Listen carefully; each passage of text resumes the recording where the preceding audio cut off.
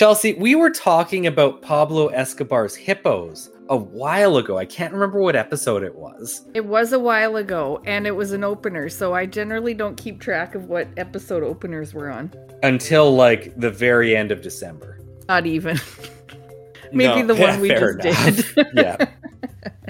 I have an article out of the India Express. This is posted on March 3rd, 2023, and it's by the Associated Press out of Bogota. Okay.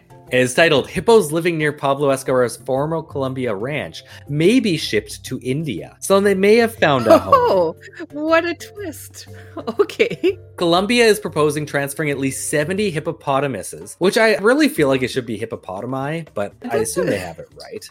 And that is a lot of hippopotami. 70. Hippopotamuses? Hippopotam. Like that one. Hippopotams, yes.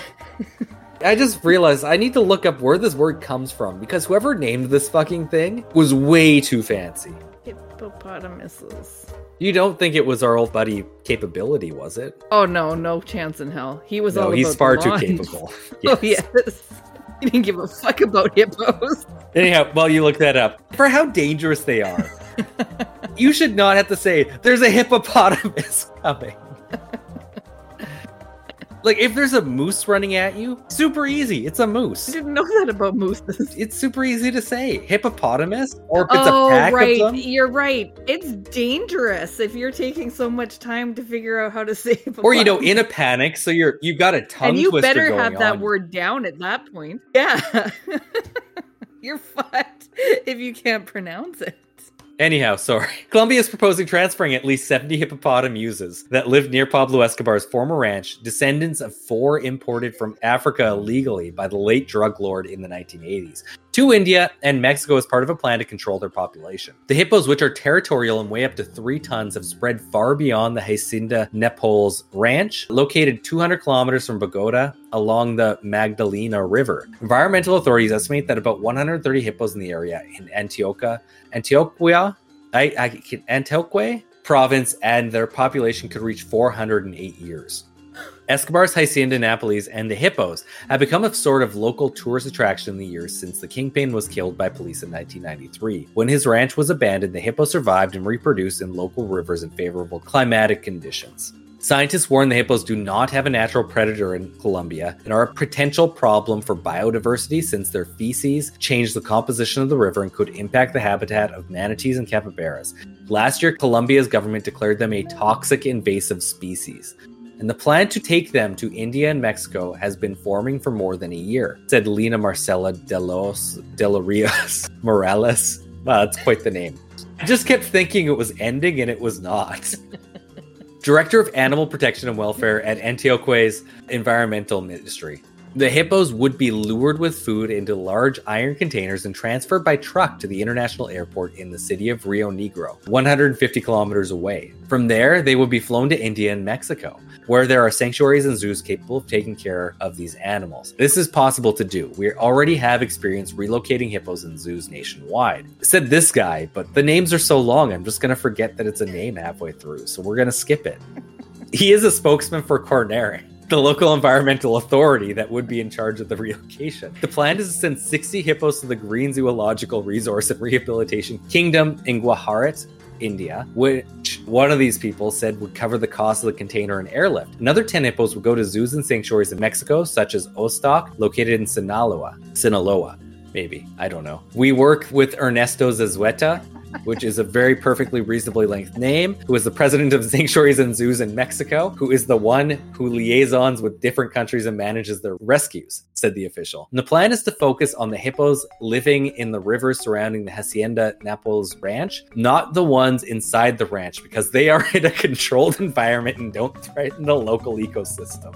The relocation would help control the hippo population, and though the native habitat is Africa, it is more humane than the alternative proposal of extermination as an invasive species. Ecuador, the Philippines, and Botswana have all expressed their willingness to relocate Colombian hippos to their countries, according to Antiqua's governor's office. So yeah, that's the update. So they're trying a new thing with I have so many questions about this. I have minimal answers. Better than trying to track down the hippo's testicles. Because it's proven very hard. It's better impossible to ship them all around the world. But I love that it's such a problem for Colombia right now. And all these other countries are like, oh, we'll take them. You got hippos? Yeah. We'll take those hippos. Yeah, I don't know. Is it a monkey paw situation where it's like, no, you wish you had hippos. You don't actually want hippos. Yeah, no, it is. Yeah, it's one of those situations. You just can't locate those testicles. No, it's all in the mysticism of the hippo. Okay. So as always, I guess we're going to keep an eye on these hippos and get into this episode. From the unexplained to the mundane, come join us on a journey to the fringe. Hello and welcome to Journey to the Fringe, where real-life Elmo sightings get the treatment they deserve, should they ever occur. Chelsea, does that happen to be the topic today? No, does not. Okay. But it's on the list now. Well, we are your ever-ready podcast hosts, Taylor and Chelsea, and today, Chelsea has an episode on some fancy-suited individuals, I believe. Almost. You guessed it, damn it. Okay. You did tell me prep beforehand, so. Yes, I did. You knew it was an Elmo's. You set me up. I wish right now we had the copyright to the Men in Black song so that it could gently bring us into this episode. That would have been so cool. But alas, here we are. Less cool than if we had the actual Men in Black song. So here's one which I think it's about time we got around to. Men in Black, MIB, Will Smith probably being the most famous of MIBs. Am I right in saying that? I don't know any of their other names. Nope. I have to just agree with myself on that one. Today we're going to delve into some fun facts, sightings, and other stuff maybe. Let's see what I put together for you today as we go through this, like all my episodes. Who and what are the Men in Black? The Men in Black is a term used to describe mysterious men working for unknown organizations. Actually, you know what? I'm calling bullshit. That seems like a massive assumption, because I do not believe anyone has actually confirmed that these Men in Black are actually being paid. No, nor have they confirmed who actually employs them. They don't necessarily work for pay, per se, but... Exactly. Yeah. So we can't say that they're employed for anyone. Working for unknown organizations. These fucking homeless people that are terrorizing the country. Yeah, they could be. You never know. It's just a gross misunderstanding of the Men in Black. It could be slaves. I don't know. And they always say at the end of their visit that they would go for just $20. Yeah. And then they get the $20 and then they just hop on the train and move on to the next town. Nobody ever gives it to them, though, from what I imagine. No, true. Or from what I've heard. Yeah. Sometimes they present a white card with the word security on it, but that proves nothing, I would think. I could write security on a card and present it, but it doesn't mean shit. They've also been sighted in Canada, United States, Australia, and New Zealand. Maybe more. When I search, those are the ones that come up. So I can't confirm if they have been sighted in other countries or not. They probably have. I just missed writing that one down. Way ahead of you, Taylor. Yes, there are WIB, Women in Black, but they're limited edition, very rare. So if you're ever visited by a woman in black, a lottery ticket. Luck is on your side that day, or not. Anyway, they usually have one main purpose. They threaten and scare people to muzzle witnesses of strange paranormal phenomena, mostly UFO-oriented, and are often very threatening, as I kind of... Yep, I already said threaten. And they warn people to give up their research into UFOs or not to speak about a sighting they had about a UFO. I just want to check at this point. Is it always UFO related? Yes. From all the ones that I've seen, at least. Have you seen otherwise? No, I was just curious if it was ever with regards to cryptids or just specifically alien sightings without UFOs. I don't have... Yeah, you bring up a good point. I don't have... Yes, I do. Actually, I do talk about it. It is in relation to cryptids as well. Because all my real life sightings I have in this are UFO related. I do have a few just one-off mentions that are cryptid related, which there is a famous one that I'll get to, that I'll go through. So I just about misspoke there. Yeah, and also I do know of, probably bleep out his name at this point, but the sighting isn't particularly about a UFO per se. Kind of is. Kind of. It's kind of, and also it's only kind of a sighting because it's not actually one he's involved in. And we're going to talk about that one as well. So, yes and no. I mean, some of the cryptid sightings that we'll talk about have been sighting in conjunction with UFOs. Not all the time, but it's kind of a gray area, I would say. I'm going to leave it at that. And then we can just go through this. So they almost always appear unannounced. Almost always. Again, all of these are just kind of they send some people formal invitations. No, sometimes they do. You'll see. As with everything we do with cryptids and paranormal stuff, it's kind of like what are the majority of things, but there's always outliers, of course. The MIB even go as far as appearing out of nowhere. Yeah, materializing, right? Materializing, that's the freaking word I'm looking for. Fucking words. Or disappearing right in front of your eyes. They almost always wear black suits and hats with dark sunglasses. And I say almost always, but it is always that they're wearing black All suits. the ones that you are going to be cataloging, yes. Yeah, they've never really shown up in like a pair of Bermuda shorts. Yeah, they got called in from vacation really quick. They're described as being incredibly tall, drive outdated black cars, and arrive in groups of 2 or 3, and have been overheard referring to each other by numbers instead of names. That matches the movie, like, specifically. Oh yeah, it does. I also believe that the reason that you say almost always unannounced, I fully believe after that movie came out, those cars are always blasting Will Smith's Men in Black rap, just as loud as possible, which technically counts as an announcement.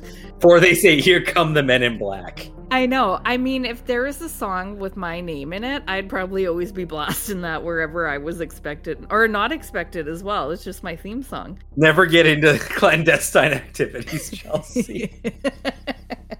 I try my hardest. They're also described as being cold and emotionless, or often behaving strangely. Some may say not even fully human behaved. And witnesses have reported supernatural features like glowing eyes, strange complexions, blank faces, shaved heads, no eyebrows, monotone voice, pale skin. Some witnesses even report the smell of sulfur present with their interactions with the Men in Black. I don't believe I actually talk about one, but it's in there. Okay. Just be aware of that. I mean, they could just, because they lack social cues, they could be passing gas around everyone. So. True. And in everyone's defense, I mean, I feel like sometimes I don't even act fully human. So just be gentle on your judgments. If you come across a Men in Black, they may be having a tough day. Chelsea, correct me if I'm wrong. John Keel's the first person to talk about these guys, right? Yes. You're bringing up everything that I'm going to talk about in my episode. Okay. We'll get to it. I know a vaguely lot about Men in Black. Do you want to bring up anything else that's going to be in this episode? Have we ever confirmed that the Men in Black each individually look different, or could it be just a man in black? It could be a clone. Well, I just mean one guy that's going around doing all this shit. Well, he's always with people. Oh, true. So you could be having double vision maybe every time you see this guy. Thank you for actually looking into that woman in black. Do they ever commingle? Would it ever be a group of both men and women in black? I don't know. I would assume so because it's so rare to see one. Like, you would assume that they separate? No, you would see them together. Okay. Because, like, you'd be really lucky to see 3 women in black at once. Yeah, but maybe she just, like, operates alone and she's the outlier. She could be. Like I said, these are not all rules. Some of them are exceptions, so it very well could be just like them having jobs. We could be making a really big assumption here. Okay, so also some really strange things they do. Some witness accounts report being questioned about microwaves being in their presence, if it's on, to turn it off, if there is one in the house when they're around. They try to drink Jell-O. Now this one I'm a little bit curious on as to how this came up naturally. Yeah, just to be fair, what I am envisioning is somebody offered them up cups of Jell-O, and the clearly awkward man in black who did this didn't see the spoons and didn't want to seem rude.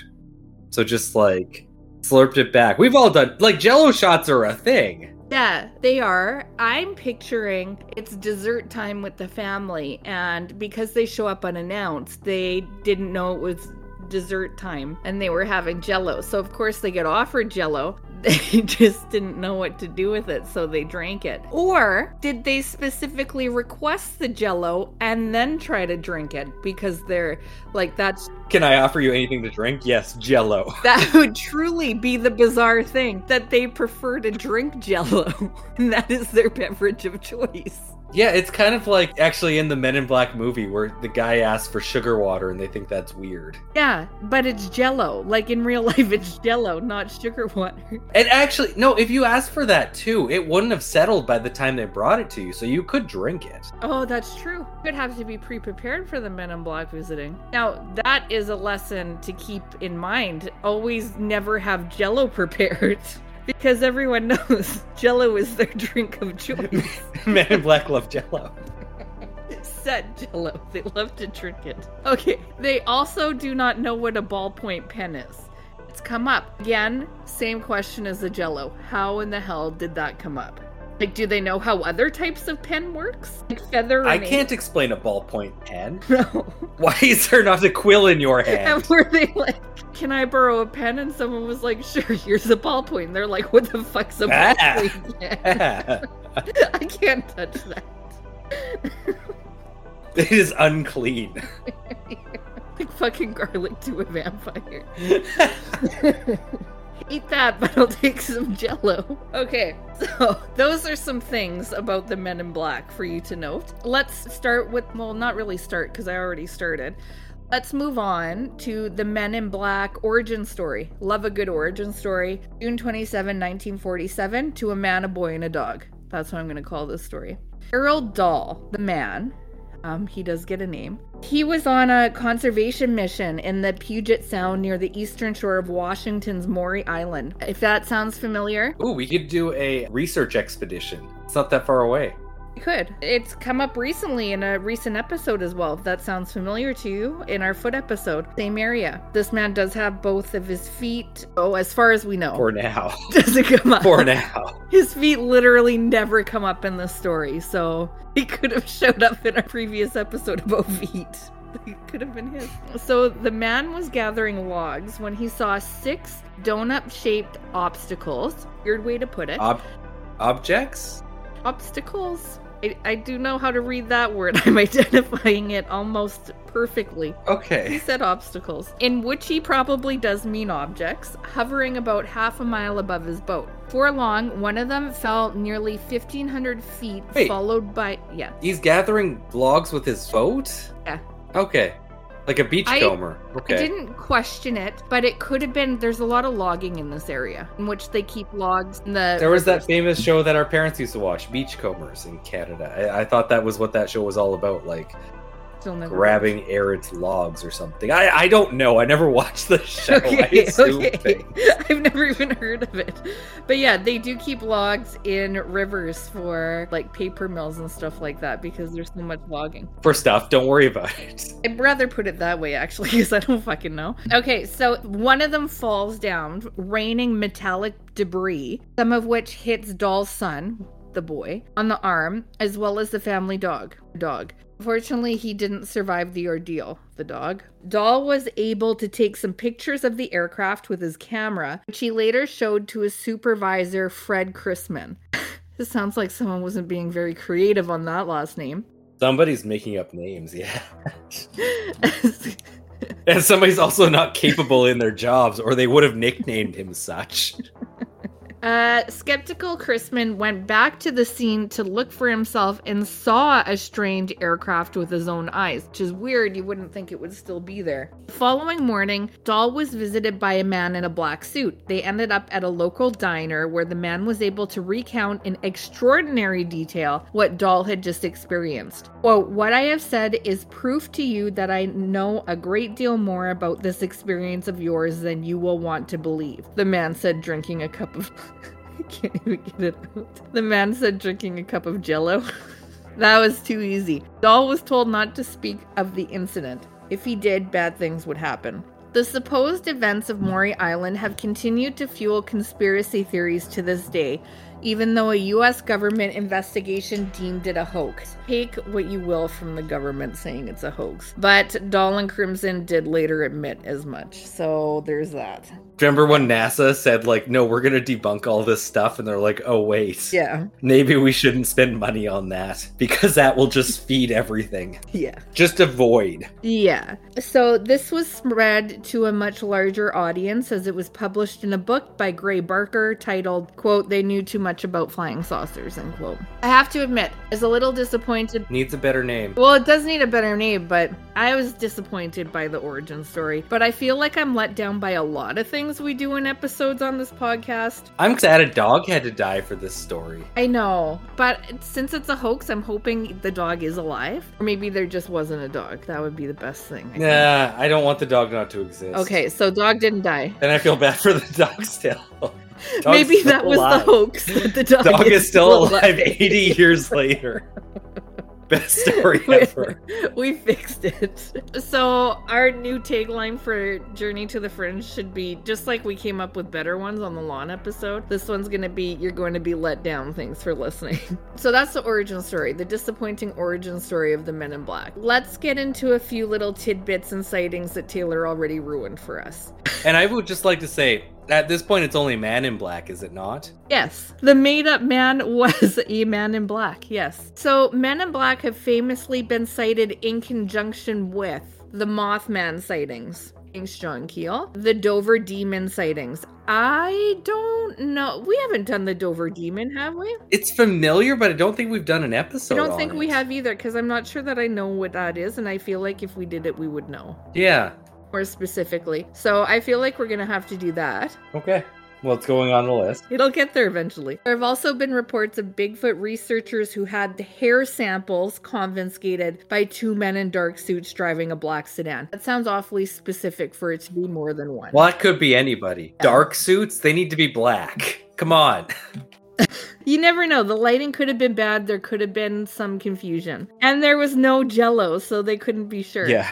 In the mid-1950s, ufologist Albert K. Bender was about to unveil a paper that was supposedly going to reveal that the U.S. government had, to one degree or another, covered up proof of UFOs. He planned on publishing his findings in the Space Review. That was until he was visited by men in dark suits again, who threatened and warned him not to continue investigating UFOs, Bender claimed. These men visited him in his house and commuted with him telepathically. He received a metal disc from them and instruction. Would that be a DVD? He reported that he felt like he was being transported. These men apparently shared insights in their nature of UFOs. These men shared the origins of UFOs with Bender. That seems like the same sentence said twice, but in different ways. But that just seems to me counterintuitive. They're like, hey, don't talk about your experience with UFOs, but also don't talk about these secrets I'm about to disclose to you. To make sure you keep the secret, I'm going to give you more secrets. I'm going to give you better secrets. That secret's not even good. It's kind of like if you don't want somebody to spill the beans on a secret you're telling them, you make them give you shit on them. You need to know. Yeah, you need to know a secret. So that's maybe he did this in a backwards sort of way. And maybe that's the paranormal thing where you're like, wow, that's not a human thing to do. What an alien. Must be from another planet. He's confused. Again, don't judge. He might just have been having a hard brain day and his brain wasn't working right. It was a hard day at the office. We've all been there. Yeah. He was feeling overworked for the company that's not paying him. Thinking about where rent's gonna come from. Yeah, exactly.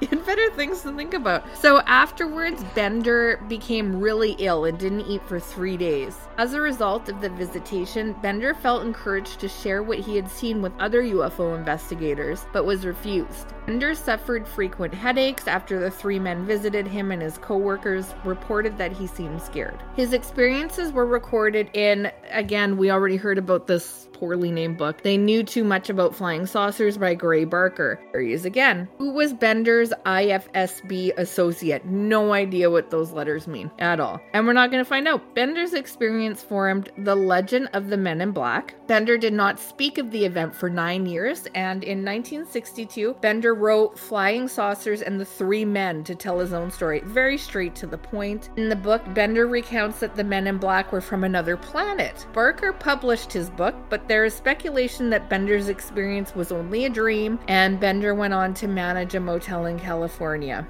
I always got the good stories, guys, so let's move on from that. We need to stop at this point. And Chelsea, did you actually Google IFSB? Oh, certainly did not. You're certain that she was not his Islamic Financial Service Board member? I cannot confirm that I did not know that. Okay. Or that they are not that to him. That just adds another hole to go down for the rabbit hole. It does. So, let's get off that guy. He's now managing a motel or something. And that's not what we're interested in. And still alive, like that dog. Yeah, exactly. It's only happy stories on this episode. Toledo, Ohio, 1956. Robert Richardson is the subject of this one. Robert Richardson was driving along, minding his own business, supposedly, at least, how the story goes. I have my doubts. And a fucking UFO comes out of nowhere, and he hits it. Guy. Yeah. So he just hits it. On impact, it vanishes, however, not without a trace. Rather, leaving behind a small chunk of metal because that's what was left of the wreck, so Richardson takes it with him to wherever he goes after. A week later, Richardson is visited by two men in black suits, and they ask for the metal, to which Richardson said he turned it over for testing. These men were pissed. They told him, quote, "If you want your wife to stay as pretty as she is, then you'd better get the metal back," end quote. That is such a weird threat. It is. So that was the only encounter he had ever had with them. He has no idea who they were and how they knew about the metal. And if I was having doubts about if somebody knew about the metal I had, I probably would have been like, what metal? Because a week later, I probably would have forgotten all about the metal, first of all. God, you're like one of those 8-year-olds they send back in time. Yeah. I can't, what metal? I think my dad has it. I left it at school. So that is an encounter that happened to Robert Richards. Short and sweet. He's, I don't know, not owning a motel in California at this point. So there's that. Next, John Keel. Briefly, you guys, I'm sorry. We haven't even talked about John Keel yet. We will in the future. A long time ago, and then not for a while. Yeah, he writes about the Men in Black and the Mothman prophecies is mostly where the Men in Black encounters come from, because I've done quite a few episodes on the Mothman at this point, that in Chicago, and not once did Men in Black come up. No, and most famously not where John Keel looked at the Mothman either. Yeah, so I would say they're pretty much exclusively tied to John Keel's Mothman encounters. He refers to the Men in Black as demonic supernaturals, dark skin, and or exotic facial features. And he popularizes the term MIB. While this stuff is happening, while we get our crappy origin story and stuff like that, there's sightings, John Keel kind of brings that into pop culture? No, I don't think that's the word I'm looking for. The zeitgeist. Yeah, into popularity within the UFO field. And the mainstream. That's a fucking weird field.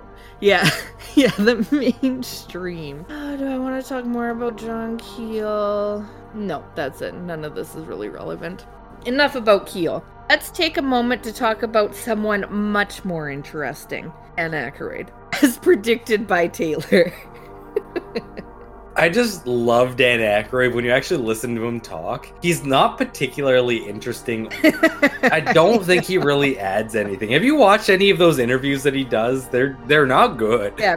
Also, just famously, Dan Aykroyd is very much so in the paranormal community. Wrote Ghostbusters is basically based off of his research into the paranormal. Yeah, so that's one of the things that I put in here. Oh, go ahead then. Oh, no, that's fine. Yeah, but basically what Taylor's saying, he did co-write the Ghostbusters as a result of his interest in the paranormal. He's also super interested in the paranormal. And I did not know this. He's an official Hollywood representative of MUFON. Do you know that? No. Oh, neither did I. I know. We're learning new things about Dan Aykroyd. I'm just going with the assumption that everybody knows who Dan Aykroyd is, and I'm not explaining shit.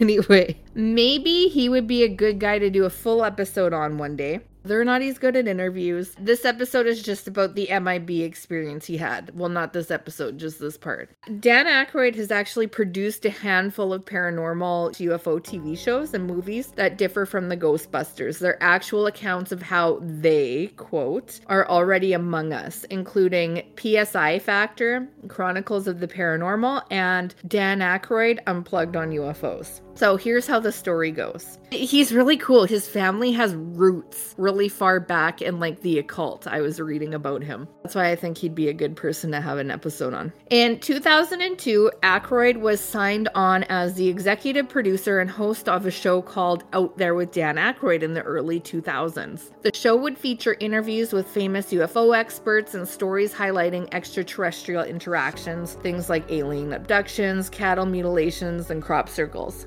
Out There was greenlit by the Sci-Fi Channel, and the production team filmed 8 episodes. A whole 8 of them.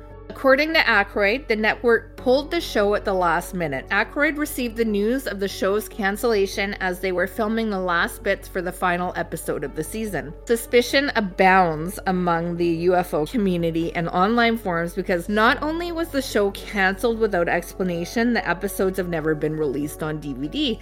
And they have never been made available to be seen by the public. Because the show was owned by Sci-Fi, Aykroyd was not allowed to release the episodes himself. Now, here's where it gets weirder. Aykroyd recounts while taking a break during the taping of the final episode of Out There, he went outside to smoke a cigarette on the street. While he was out, alleges that a black Ford sedan was parked across the street. In the car were 2 incredibly tall, angry, blank-faced men staring at him. I don't know how you would identify that they're angry with a blank face, but here we are, you just know it. So, Dan Aykroyd was on the phone at the time, and according to his version of the events, he looked away for less than a second, and when he looked back at the sedan, the men had vanished. Aykroyd claims he would have had to see the car drive past him to leave because they were on a one-way street in the middle of New York City. After he re-entered the building to resume shooting, Aykroyd received the news within a couple of hours of the show's cancellation, and he was told to stop filming immediately. Spooky. That's Dan Aykroyd's encounter with the Men in Black. It's probably the most detailed one we have yet. But he really had like no actual interaction with them. No, not at all. It was all just like secondhand, and he vaguely saw some people that looked weird.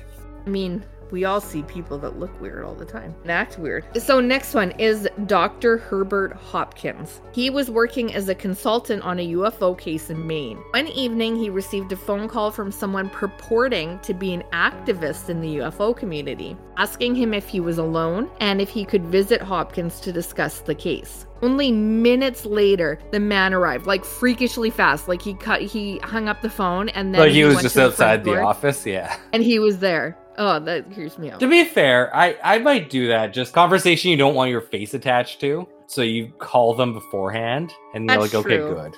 Okay, good. I'm standing outside.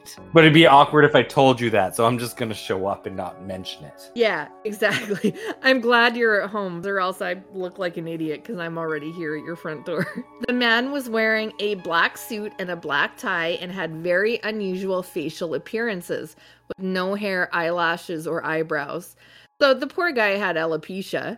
And didn't want to be seen in public, so he wanted to call ahead. Yeah. Poor guy. So it was extremely pale, like a doll, and his lips were ruby red. So super weird looking. I would find that super probably weird as well. No hair or anything, but like red lips. The image in my mind is actually pretty funny. His speech was expressionless and monotone like a robot. Hopkins' dog began barking erratically the minute the man entered the home. After the bizarre visitor was finished questioning him about the UFO case, the visit got even stranger. Here's how it went according to the website The Night Sky. Here we go. The man in black informed Hopkins that there were 2 coins in Hopkins' pocket, which was correct, Hopkins says, and asked him to remove one. Hopkins complied and held the coin a shiny new penny in the palm of his hand. The MIB told Hopkins to watch the coin closely. After a few moments, the coin took on a silvery appearance and then appeared to be going out of focus. It then began to fade in and out, eventually disappearing altogether. The MIB informed Hopkins that the coin would never be seen on this plane again. So there you have it. They're also thieves. Fine thieves. Then inquired as to whether Hopkins was familiar with alleged UFO abductee Barney Hill. Hopkins replied that he has heard of Hill, but was under the impression that he had died in the not-too-distant past. The MIB informed Hopkins that that was correct. Quote, Barney didn't have a heart, end quote, said the MIB. Requote, it's like you no longer have a coin, end quote. It should be noted that Barney Hill actually died of a cerebral hemorrhage. MIB then gently suggested that Hopkins destroy any material that he had related to the UFO case. So that's a lot to unpack right there. Yeah. He's making up lies about Barney Hill. Hopkins, extremely shaken by the encounter, followed the advice of the man and burned all the files he had related to the case. Oh, of that course is extreme. Did. I feel like if I was scared enough, I would just pack him up and put him like in another room. Seems extreme. So while he had repeated phone troubles after the experience, this sounds like a guy who knew how to burn documents fast. Yeah, you gotta know how when you're. It's just like my last case. Yeah. He had no UFO files left. Yeah. He was horrible at his job. The MIB then gently suggested he had no other options but to become an MIB. He just wrote security on a white card. Despite the fact they don't pay. Yeah.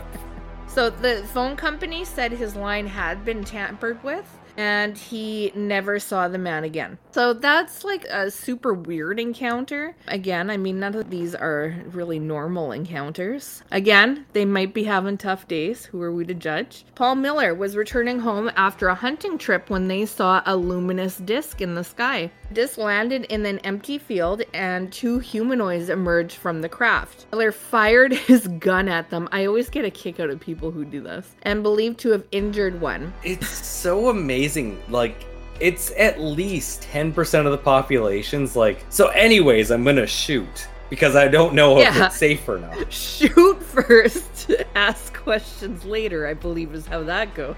He believed to have injured one of them when he fled down a rural road in his car. However, in that moment, he realized he had lost time. As he was fleeing, I guess is what that refers to. It was almost 3 hours later than when he first encountered the craft. He shrugged it off and went back to his Air Force job the next day.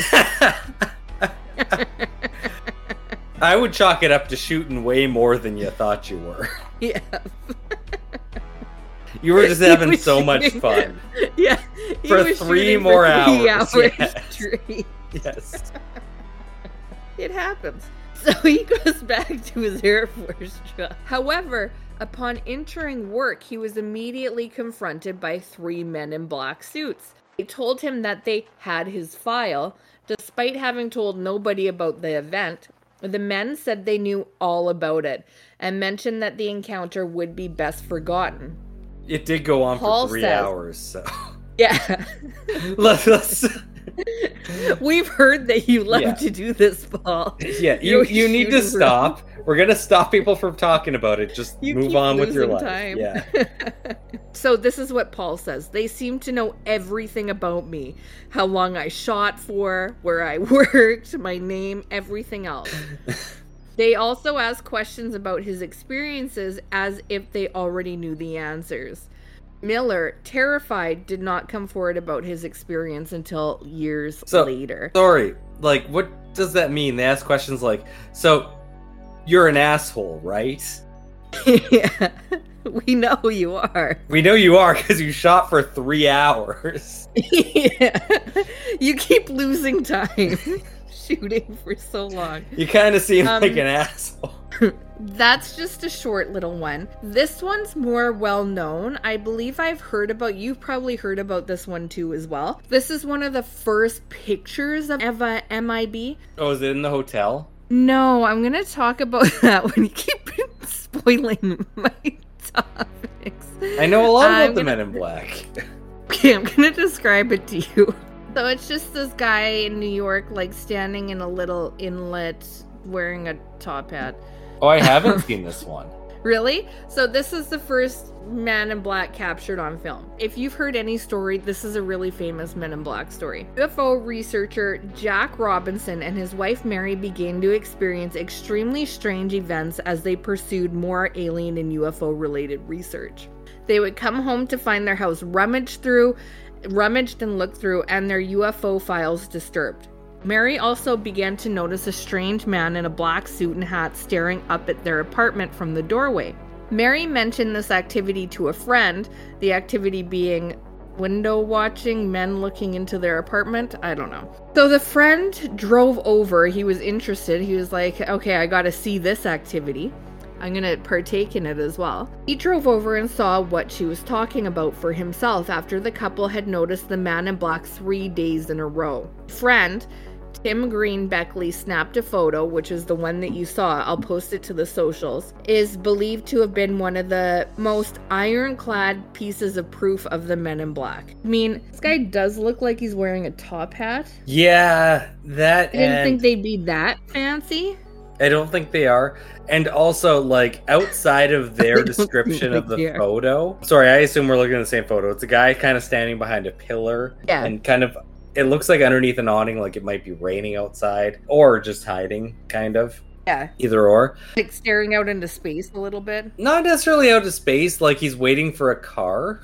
Okay. That's the same look. I mean, pre-smartphone, that's what you would look like, looking for a car that's come and pick you up. That's true. That's true. Yeah, so that's the story behind this picture. I wouldn't say he looks out of the ordinary or out of place or threatening or menacing. Well, the problem is you don't know anything around him, so you can't say if it's out of the ordinary. Like, it could be a slum area, but... And he's definitely not looking up into any apartments. No. I can tell. Yeah, that's a Men in Black photograph. It is unfortunate that they're the only ones who can give reference to this photo or place it to where it is to give it anything that might make it part of the MIB. Yeah, nothing at all does that. Sorry, why is it not shortened to MIB? John Keel is all I can say. Okay. You can thank fucking John Keel for that. Fucking John Keel. Yeah. MIB is just kind of a mouthful. And Men in Black almost feels like the same amount of work. Mouth-wise. MIB. No, it's less work to say MIB. It is less work, yeah. Definitely more to say MIB. Next one that you've also just alluded to. Niagara Falls. October 14, 2008. I mean, you've done some nice foreshadowing with this episode. If there's one thing we're known for, it's foreshadowing. Foreshadowing. It is. And if there's another thing we're known for, it's our catchphrases. It's true. And witty banter to take forth with you into situations in which you would like to feel less awkward and more human. Yeah, conversation starters is really what this podcast is all about. Exactly. I mean, nobody wants to be questioned on their humanness. So, as I'm feeling for the MIB in this episode, no one likes to be made fun of when someone's feeling less human some days. So this next encounter takes place in Niagara Falls. Not sure which side, United States or Canada. It could make all the difference. Maybe it was in the falls. We'll never know. We don't know. It probably wasn't in the falls. There's video footage. I don't tell ya. October 14, 2008. Hotel manager Shane Sovar, an unnamed hotel security guard, reported seeing a large triangle UFO outside of the hotel. Aerial Phenomenon Investigations Team looked into this sighting. I have never heard of this organization. In fact, I think that's the first time it's ever come up on our podcast, too. It has, yeah. Literally never heard of it, ever. Maybe that's who the MIB are working for because they're so small they can't pay anybody. So they reported that a couple of weeks later, according to 3 other witnesses, that 2 men in black this is a lot of people relaying a story. It's like telephone at this point. They say, the witnesses that is, and then the witnesses say to the organization, then the organization tells us that 2 men in black visited the hotel and terrified the hotel staff and were were looking for Shane and the man named hotel security guard, and they were not there at the time. Upon word of this, or return back to work, Shane, the hotel manager, reviewed the hotel security footage and the men appeared on the tape. Witnesses described the men as tall with black suits, black hats, identical faces, extremely pale skin, no eyebrows, eyelashes, and abnormally large eyes. A woman who spoke with the man claimed that she felt that the men knew what she was thinking. I'm gonna send you this video. What do you think of the footage? I've always found it very odd. Like, yeah, it does. Those guys do look out of place for everything going on. The things that they're saying to describe them, it is not high enough resolution to actually confirm, like, they look exactly the same, they're the exact same height, or even what they're really wearing. Like, you can see they're wearing suits. You can't confirm, like, it's identical or anything like that. You can't confirm, like, whoa, these guys are, like, super strange looking. And then, what's up with Shane that, like, the MIB would actually want to see him and also not know where he is? I that was the thing that stuck out to me the most, that they weren't there. The second thing is they had a UFO sighting, which is why I think people are making the assumption that they showed up to talk to them. And I believe they don't actually say. Maybe he says in this interview. I'm actually going to try and download that to put the audio in. Maybe that might be better than the Dan Aykroyd one. Okay. Yeah, Dan Aykroyd, let's face it, it doesn't... I was underwhelmed by what he said as well. But that was the one thing that kind of, if they're supposed to be supernatural and have paranormal things associated with them, why didn't they know that they weren't there? That did stand out to me as well as something super strange as well. And like outside of this one, I have not heard one sighting where it's like, it turns out they were looking for my friend who hadn't seen me in a while. No, none of the ones that we talked, I mean, we have talked about a hoax. Yeah. Talked about many things. None of them were actually like showed up and they weren't there and they're like, can you just leave a message that we stopped by? No, that's my neighbor. Yeah. Yeah, and then like they never show up to actually talk to the guy. So it was just a missed encounter in the end. That's the deal behind the video footage. That, I mean, it's not really that recent anymore. It's recent in my mind, but it was 2008 that came out. Yeah, that sighting can almost drive. That's bad. Makes me feel old. So that's that. Now, one of my favorite places to look for stories is Reddit. So I'm gonna we're winding down a little bit here. I'm gonna give you some Reddit sightings because I love them. That's where you go to talk to the people. Reddit.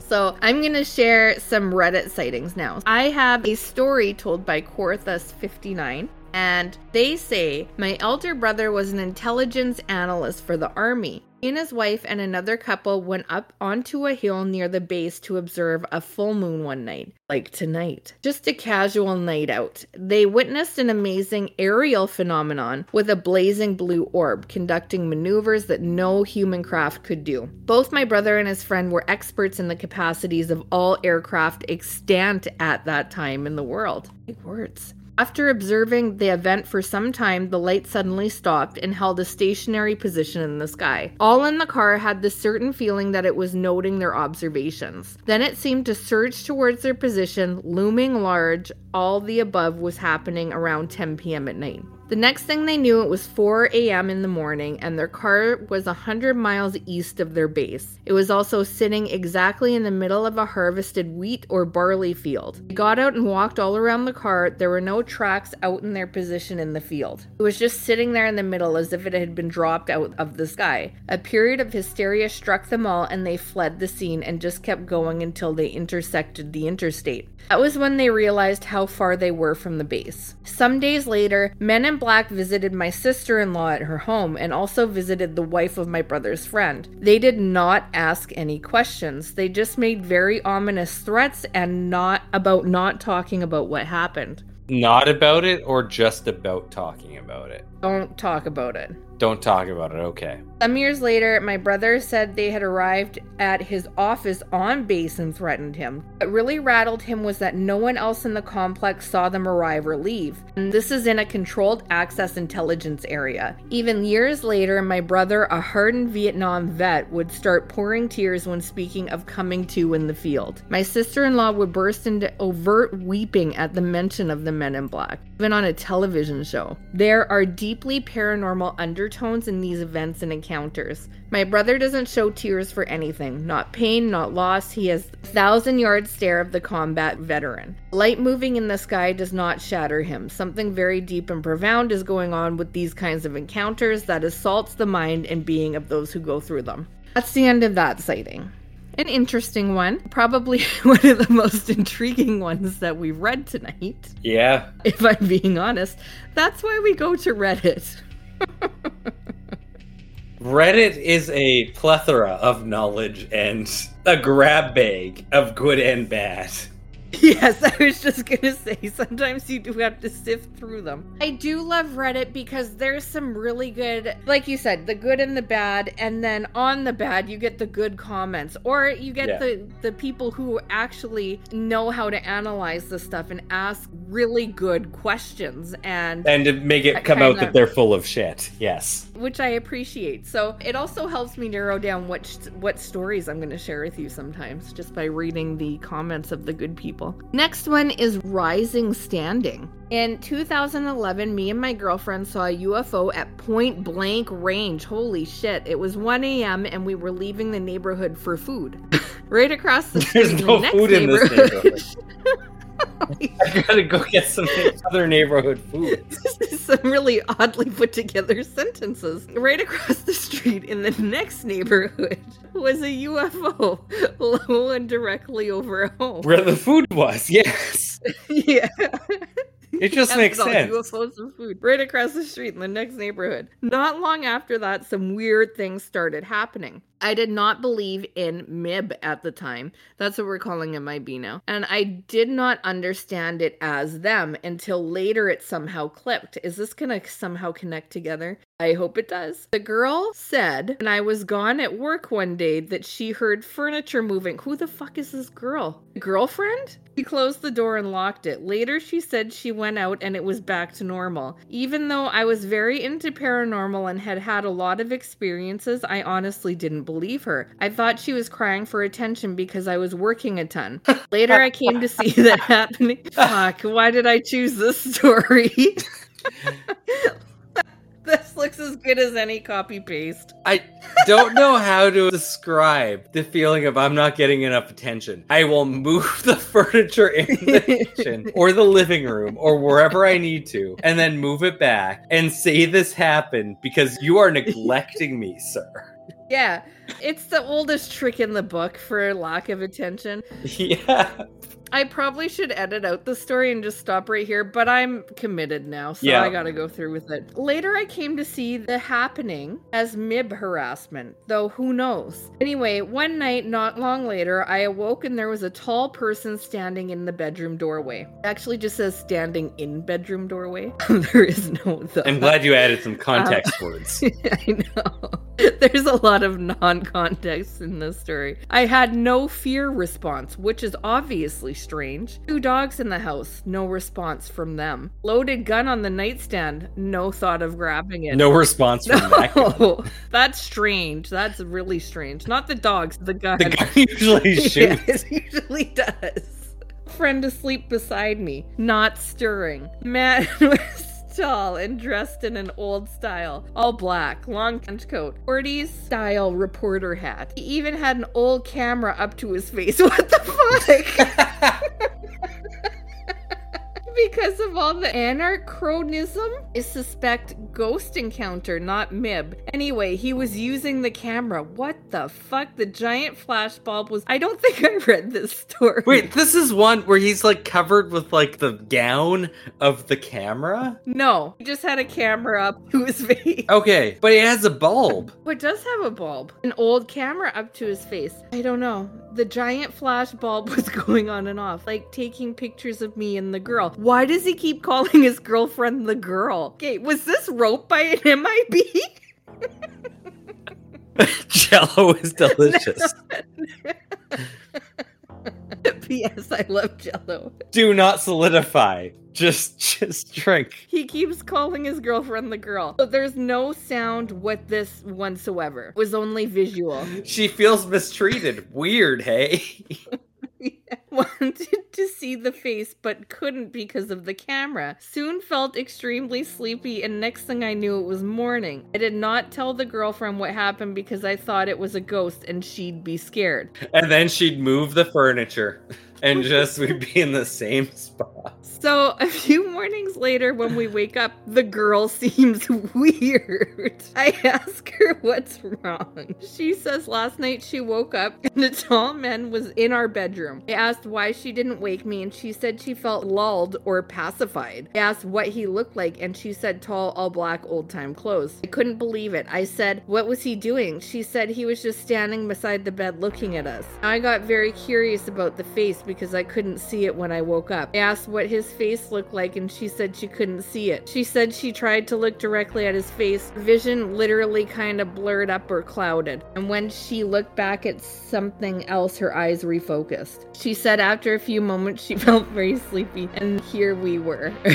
Later, I came to realize this was MIB harassment. I think they can track UFO activity. I think they came to see what was up with us after our UFO encounter. Maybe they want to study why certain people have UFOs around. I think it's possible they dress weird to give people an untellable story. Wow. I don't even know what to say about that. So that's about this guy and the girl. That's about it. I mean, that was the last encounter I have. I'm kind of happy you included that one. Yeah. Just because it was both so wild on like his treatment of his relationship, and second off, just like how the actual interaction took place. Yeah, do you think he's telling the truth? No fucking idea. Yeah. Do you think the girl exists? No, not when you switch between girlfriend and the girl so readily. Do I think that the girl exists? Yeah, that's fair. Yeah, I'm glad I included that as well. I was gonna include a few explanations. We are over an hour at this point, so we're probably at this point good, unless you only have like 5 minutes. I was just thinking, like, what do you think they are? Honestly, they're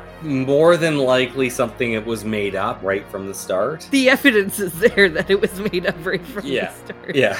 However, I can see somebody who would want to intimidate somebody from making a story about it, knowing about the MIB's ideas, being able to intimidate somebody into changing their mind about talking about something just based on the persona of the MIB later on. Yeah. So I more so lean on the made up thing though. Yeah. I always come away disappointed when I look at things like this. Yeah. Unfortunately. Other than Mothman hasn't let me down. No. Actually. There's a few things that haven't, but when we look at tangible things, it's usually be prepared for disappointment. Yeah. And we haven't done an episode on Black-Eyed Kids, but they kind of, in their demeanor and how they're supposed to act, kind of remind me of Black-Eyed Kids. It's almost like the blackness moves to the suit when they grow up. Oh, good point. Good point. But yeah, that's Men in Black. What a roller coaster, as always, and disappointment. Yeah. And I think this is a good time to remind you to always keep some microwaved Jello with a ballpoint pen within, just ready in the refrigerator, just in case. Just in case, of course. Why wouldn't you at this point? I have been Taylor, here with Chelsea. We are Journey to the Fringe. Thank you all for listening, and we'll see you next week. Hey.